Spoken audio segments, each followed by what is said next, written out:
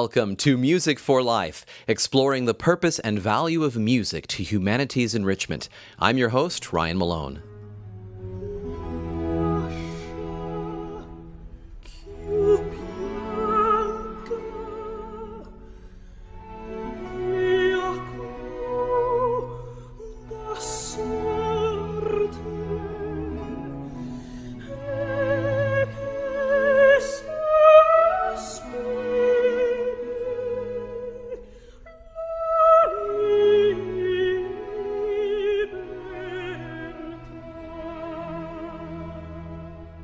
This is perhaps one of the loveliest things George Friedrich Handel gave to us, the aria Lascia ch'io pianga from his opera Rinaldo.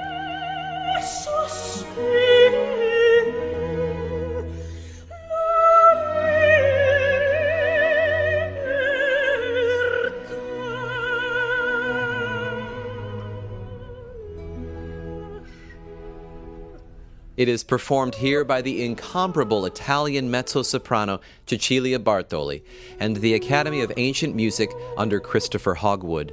Today on Music for Life, we will explore Handel and other composers like him who shared an interesting connection.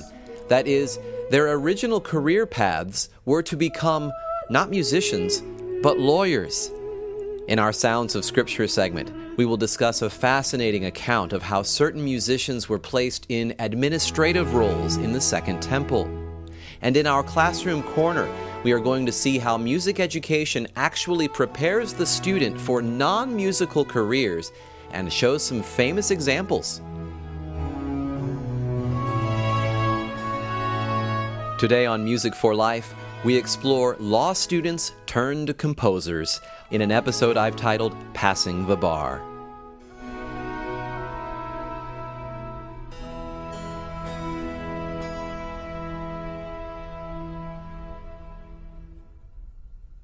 There is an odd thread woven throughout the tapestry of music history. Many of the greatest composers of history had families who were opposed to their choice of music as a profession, and in fact wanted them to study instead law. Thankfully for us, all of them found ways to bring their families around to their desires to learn and later to compose music. Of the dozens of famous composers in this scenario, we will look at 8 in this episode. Before we explore all this, though, let's get into our first segment, our Sounds of Scripture segment, where we survey the Bible's many references to music for a longer sweeping historical perspective on our episode's main theme.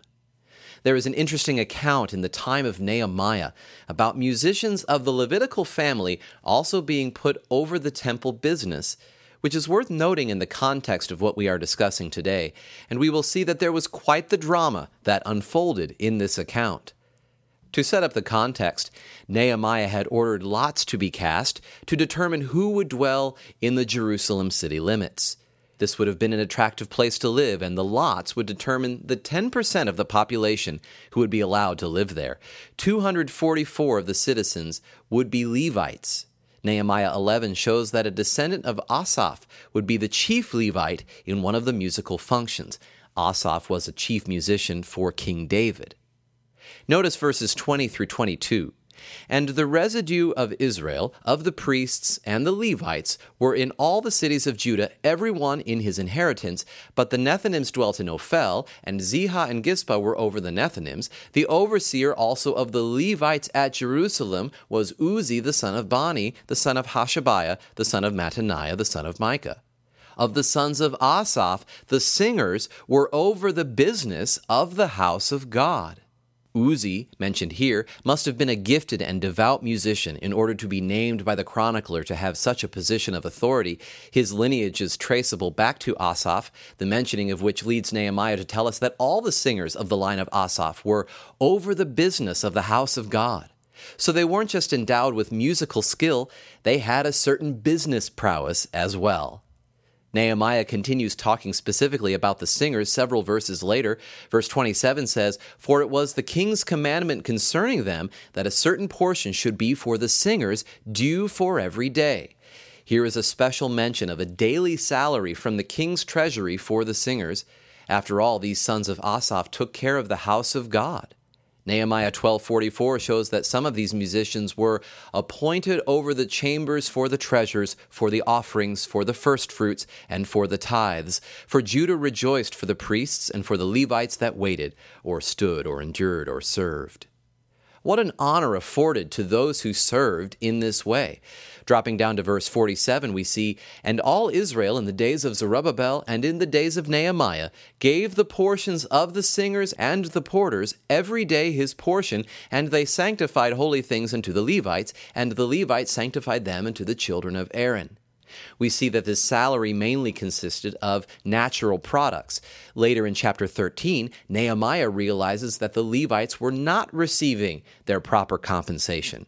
"And I perceived," he writes, "that the portions of the Levites had not been given them, for the Levites and the singers that did the work were fled every one to his field." Verse 10. These musicians had to go back to working their fields due to this severe pay cut. They had to leave their posts as musicians and administrators in the temple, and this bothered Nehemiah. In his book, Music in Ancient Israel, Alfred Sendry says that this resolute flight has been repeatedly explained by the assumption that, deprived of their portions, the singers could not support themselves in Jerusalem, and that the bare necessities of life forced them to withdraw to their dwellings outside the city. But Sendry believes this was more like a strike against the evil going on in the temple, as the pay cut traced back to the priest Eliashib, who was in league with the ungodly Tobiah. Sendry writes, "It is far more logical to assume that this strike represented a pure and simple contest of power between the priests and singers, or the evil priests, we could say. The obvious abuse carried on by Eliashib, apparently in connivance with his priestly colleagues, induced the musicians to take the law into their own hands. What no other class could afford to venture, the musicians dared to do, relying upon the power of their organization. The guild protected its members from the consequences of the risky step, and their stable solidarity eliminated the danger of any strike breaking." So when Nehemiah caught wind of this ordeal, he dealt with it and put the temple singers back in the service they needed to be involved in. Verses 12 to 13 state, "Then contended I with the rulers, and said, Why is the house of God forsaken? And I gathered them together and set them in their place.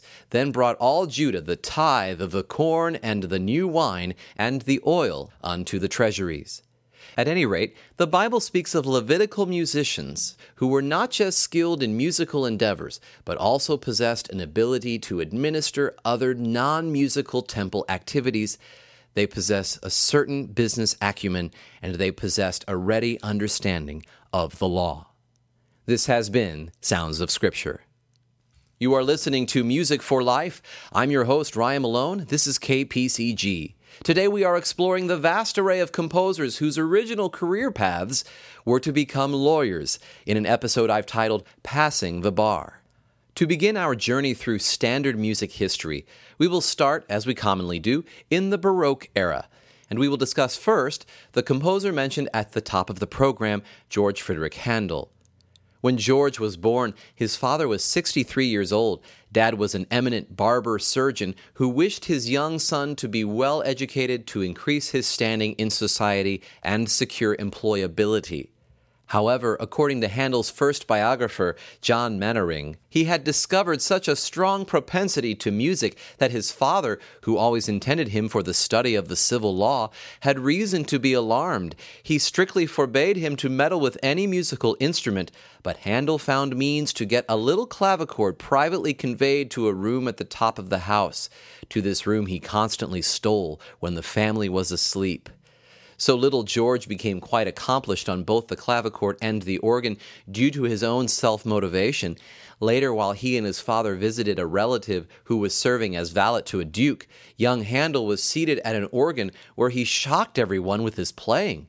Upon hearing this performance, the Duke himself convinced Handel's father to allow him to take lessons in musical composition and keyboard technique. However, obeying his father's wishes, Handel started studying law at the University of Halle in 1702, but he did not remain enrolled long. His renown for his musical skills kept him in demand as a musician. He was soon invited to Italy by the de Medicis to write operas. He composed over 40 operas in total, a sample of which we played earlier. In 1710, he moved to London at the behest of the then German Prince George, who later became King George I of England. Handel became a naturalized British citizen and is buried in Westminster Abbey with its kings. Handel is regarded as one of the greatest composers of the Baroque era, with works such as Water Music, Music for the Royal Fireworks, and Messiah being easily recognizable by most even today. One of his 4 coronation anthems, Zadok the Priest, composed for the coronation of George II, has been performed at every subsequent British coronation, traditionally during the sovereign's anointing. Let's hear one more piece by Handel, an example from the period where he was writing operas in Italy for the Medici dynasty. This is from Handel's 1709 opera Agrippina, titled after the mother of Nero, who plotted to install her son as Roman emperor. Here is a chorus from Act 2 of the 3-act opera, Di Timpani e Trombe, which calls on the timpani and trumpets to join in festive praise of Emperor Claudio. This composition by Handel foreshadows the triumphant coronation music he would later write for the British throne. In Zadok the Priest, for example, which uses the phrase, "Long live the King," in this one we have the phrase, "Viva Claudio." This is a recording from the English Baroque soloists with conductor John Eliot Gardner.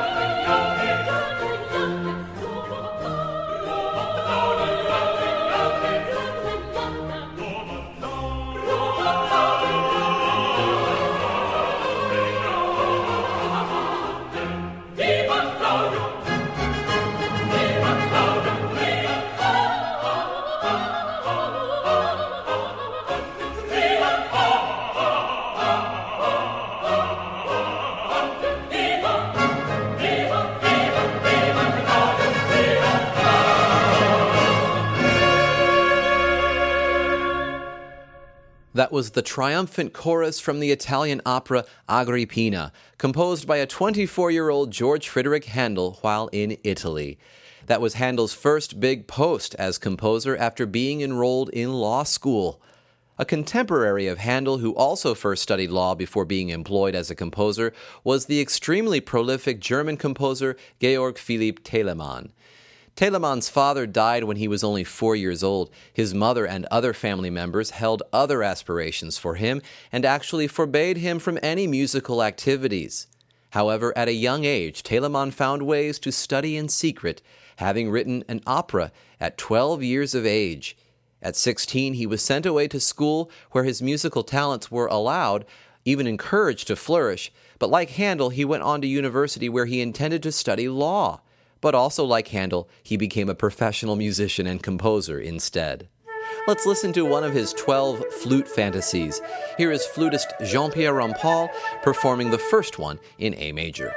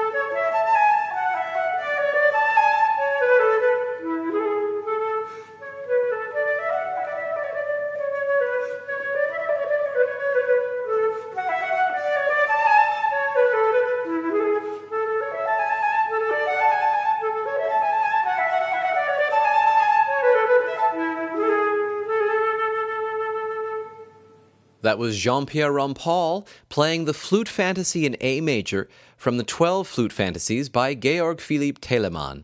As we move into the classical era, we don't have to look too far to find another example of a lawyer come composer. We find two of the most famous names of composition, in fact, of all time, in the transition to this era, Bach and Mozart. However, perhaps not the Bach and Mozart you are expecting. Carl Philipp Emanuel Bach was the third son of Johann Sebastian Bach, and interestingly, the composer we just discussed, Georg Philipp Telemann, was his godfather. C.P.E. Bach, as we call him, was one of 4 Bach children to become professional musicians. All 4 were trained in music by their father. However, living under the royal patronage system, both father and sons understood that a university education helped prevent a musician from being treated as a servant. Karl, like his brothers, pursued advanced studies in jurisprudence at the University of Leipzig. He obtained a degree, but never practiced law. A few months after graduation, the young Bach was appointed in the service to the Crown Prince Frederick of Prussia at Berlin. Upon Frederick's accession to the throne, becoming Frederick the Great, C.P.E. Bach became a member of the Royal Orchestra. He was, by this time, one of the foremost musicians in Europe, and his compositions at this time included about 30 sonatas and concert pieces for harpsichord and clavichord. While in Berlin, Bach published an essay on the true art of playing keyboard instruments, which was immediately recognized as the definitive work on keyboard technique. It was lauded even by both Haydn and Beethoven. Later in life, C.P.E. Bach succeeded his godfather Telemann as Kapellmeister, or music director, at some of the main churches in Hamburg. After this move, he turned his compositional prowess to choral music.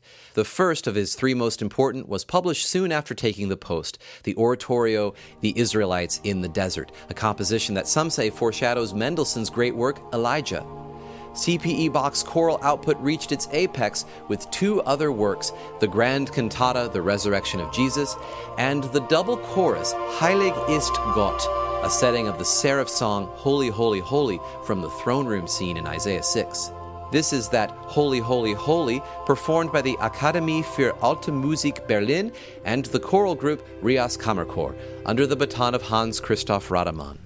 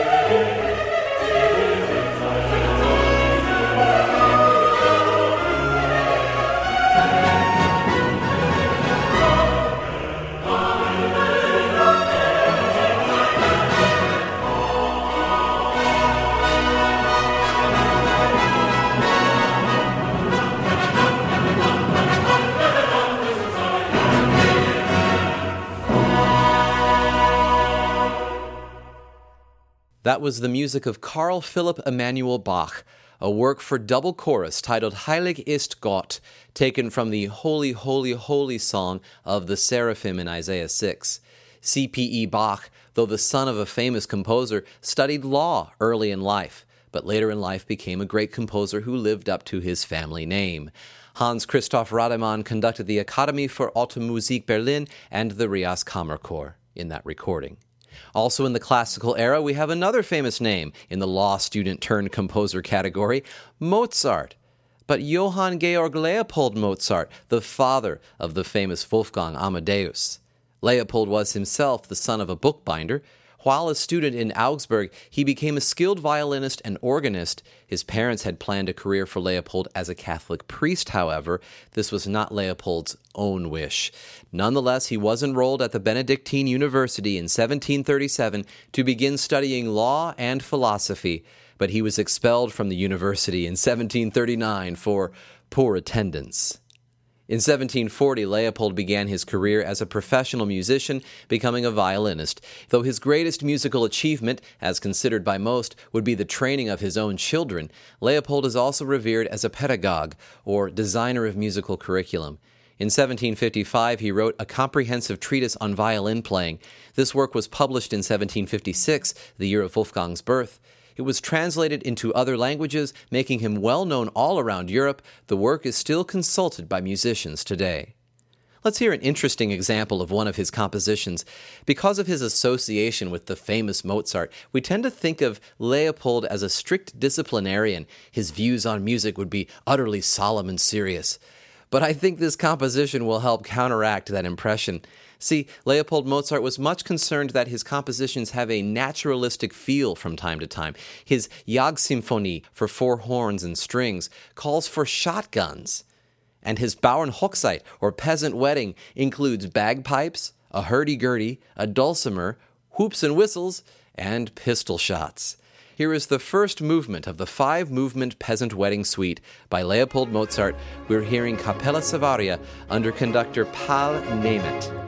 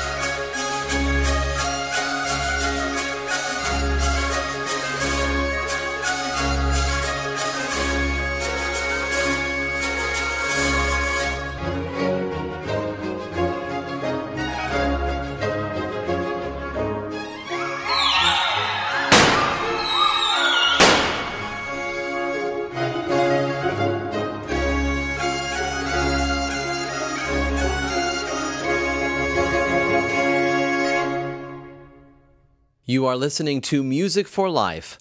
I'm Ryan Malone. This is KPCG. Today's episode is titled Passing the Bar, and in it we are sampling an array of composers whose original career paths were to become lawyers. That was the first movement of the 5-movement Bauernhochzeit, or Peasant Wedding, by Leopold Mozart. We heard the Cappella Savaria under conductor Paul Nemeth, in a piece that included bagpipes, a hurdy-gurdy, a dulcimer, hoops, whistles, and pistol shots. Leopold Mozart had spent 2 years at a university to study law and philosophy. And as we move into the Romantic era, another great composer whose original study in higher education was law was Jean Sibelius, who lived from 1865 to 1957. Sibelius's father died of typhoid when he was only 3 years old. The family was left in debt, so his pregnant again mother had to sell all they had and move back in with her own widowed mother. So Jean Sibelius was raised by his mother and grandmother, and his uncle became his father figure and also his musical advisor. He gave his nephew a violin when Jean was 10 years old and later encouraged him to maintain his interest in composition. After graduating from high school in 1885, Sibelius began to study law at the Imperial Alexander University in Finland, but showing far more interest in music, soon moved to the Helsinki Music Institute, now called the Sibelius Academy. Here he studied composition for the first time, having been totally self-taught to that point. Regardless of his late start, today he is widely recognized as Finland's greatest composer, and through his music helped Finland to develop a national identity while striving for independence from Russia. His most famous work even is called Finlandia, which I played in a previous episode. One of my personal favorite compositions by Sibelius, though, is his violin concerto. Now, I don't have time to play all three movements, so if I had to pick one to play for you, it would have to be the luscious second movement. Here it is with violinist Ann-Sophie Mutter and the Staatskapelle Dresden under Andrei Previn.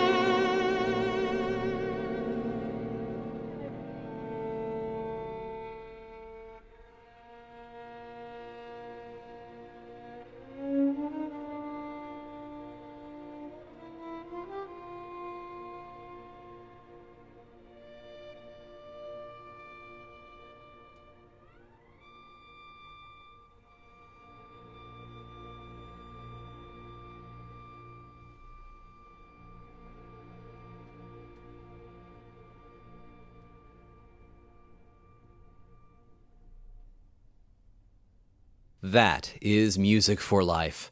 Violinist Anne-Sophie Mutter, conductor Andrei Previn, and the Staatskapelle Dresden performed that exquisite recording of the second movement of the Violin Concerto in D minor, Opus 47, by the Finnish composer Jean Sibelius, a composer who went to college to study law and later transferred to the Helsinki Music Institute, now called the Sibelius Academy, to study composition. Another composer from the Romantic era who fits into this discussion is Peter Ilyich Tchaikovsky.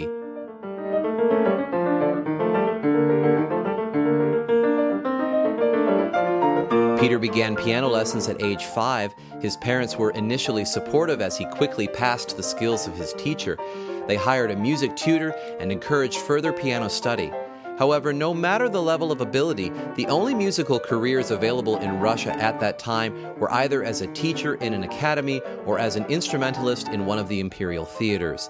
Both careers were completely without social status, providing income scarcely more than that of a peasant. Therefore, his parents decided he would study law in St. Petersburg. He went away to school at age 10. Tchaikovsky was terribly homesick, to say the least, and when his mother died when he was 14, he made his first serious attempt at composition, a waltz in her memory. While at school, he was allowed to continue his piano studies, but due to the lack of possible employment in the field of music, Tchaikovsky was told to finish his coursework, which he did. He graduated and even held a post in the Ministry of Justice for 3 years. Enter the Grand Duchess Elena Pavlovna and her protege, pianist and composer Anton Rubinstein. She funded the Russian Musical Society. The aim of that organization was to find and support local Russian musical talent, as previous Tsars had focused entirely on importing European musicians and composers. Tchaikovsky enrolled in its newly formed conservatory as part of its premier class.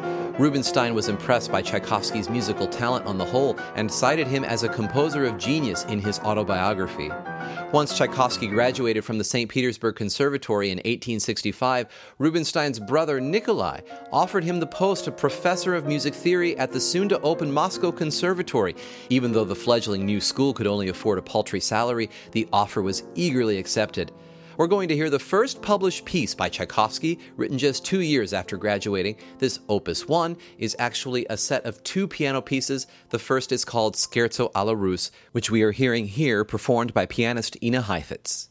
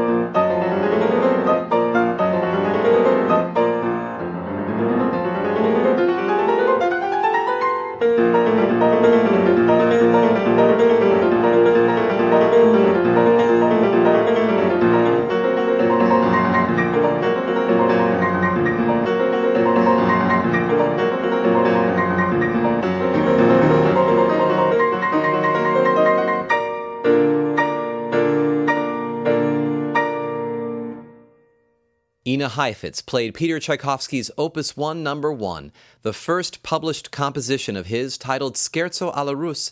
After studying law in St. Petersburg and holding a post in the Ministry of Justice for 3 years, Tchaikovsky enrolled in the newly formed St. Petersburg Conservatory, and the rest is history. As we move into the 20th century, we find another composer, and another Russian one, whose original career path was to become a lawyer. Igor Stravinsky began piano lessons as a young boy, studying music theory and attempting composition. Despite his enthusiasm for music, his parents expected him to study law. Stravinsky enrolled at the university but rarely attended class. Around that time, he developed a relationship with the most prominent Russian composer of the day, Nikolai Rimsky-Korsakov, famous for Scheherazade and Flight of the Bumblebee.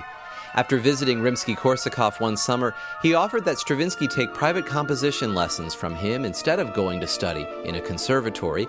At this time, there was great civil unrest in St. Petersburg, including Bloody Sunday, and due to this national turmoil, he was prevented from taking his final law exams.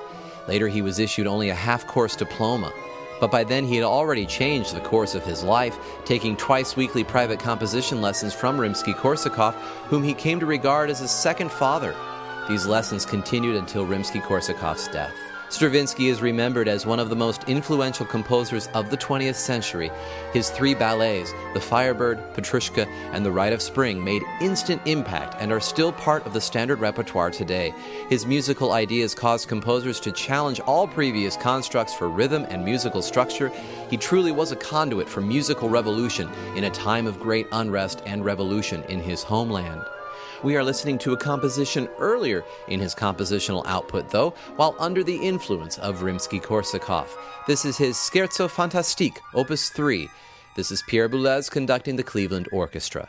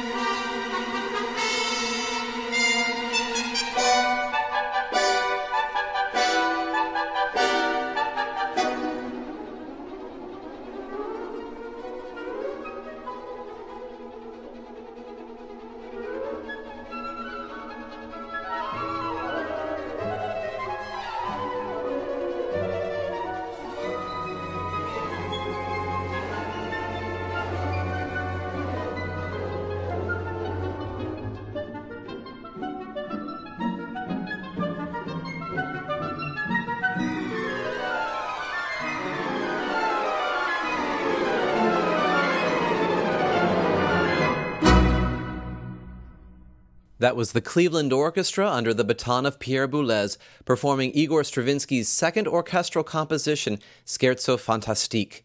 We were discussing Stravinsky because he originally began studying law, per his parents' wishes, but later began studying composition privately with Nikolai Rimsky-Korsakov. That piece we just heard was a work that Stravinsky had told Rimsky-Korsakov about and said it would be a fantastic scherzo that he would call Bees, and was likely influenced by Rimsky-Korsakov's Flight of the Bumblebee. Now let's get into our Classroom Corner segment, where we explore different methods and curricula for introducing young people to music. In today's episode, we are studying composers who also studied law. Have you ever heard of students who were told to stop wasting their time pursuing music to focus their energies on a more economically stable career? I certainly have.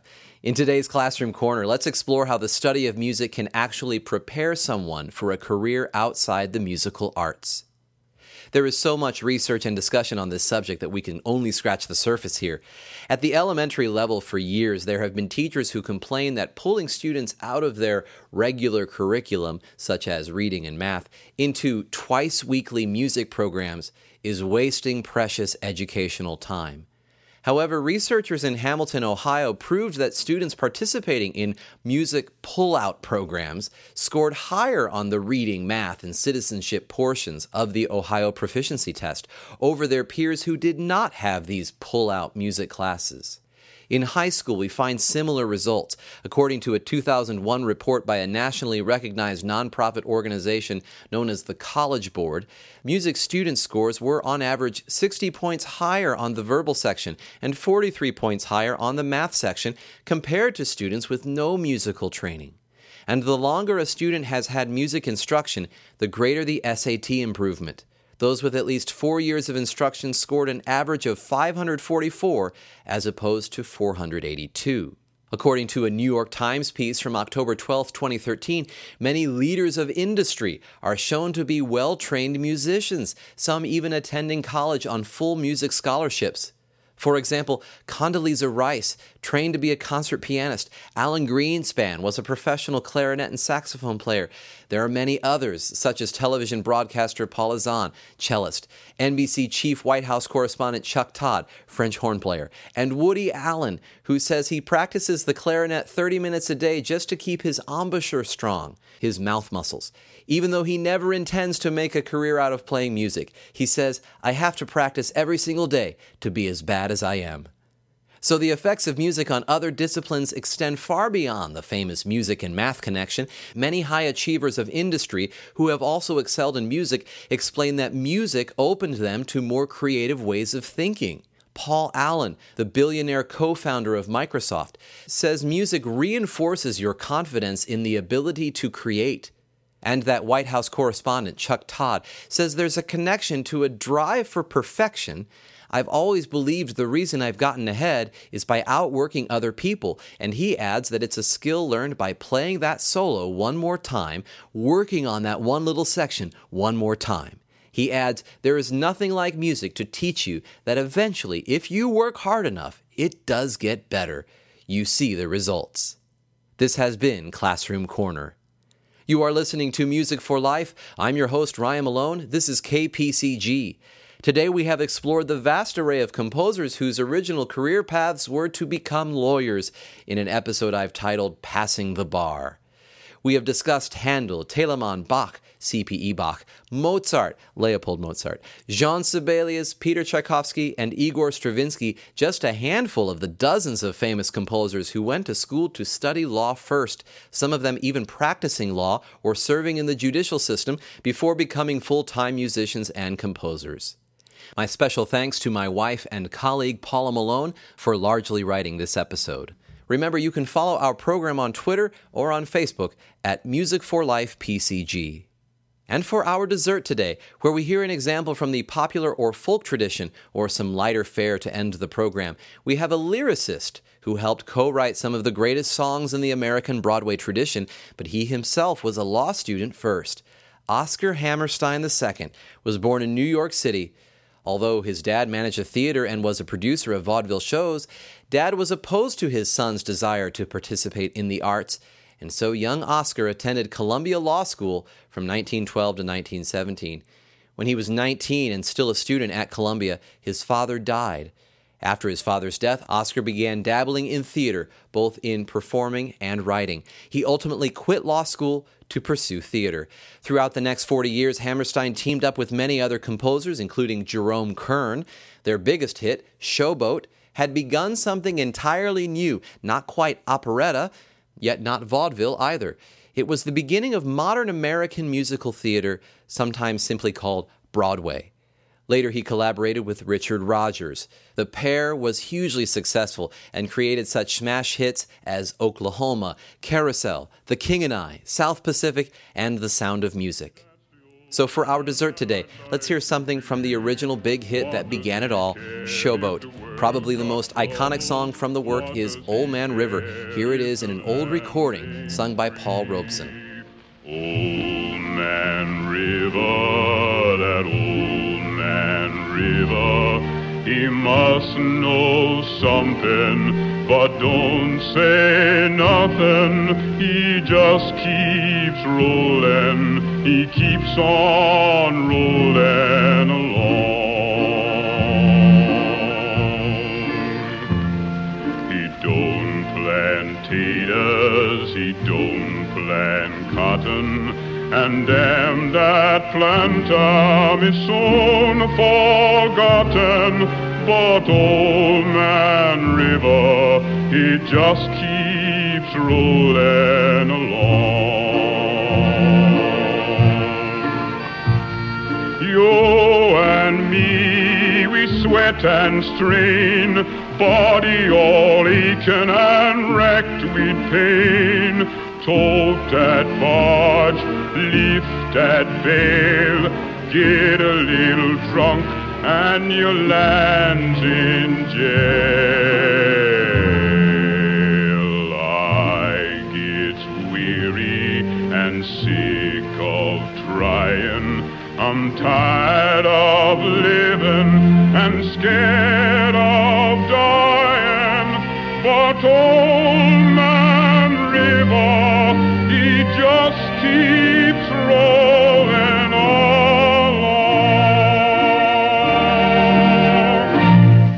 You have been listening to Music for Life, a production of KPCG 101.3 on the FM dial in Edmond, Oklahoma. From the Herbert W. Armstrong College campus, I'm Ryan Malone. Thanks for joining me.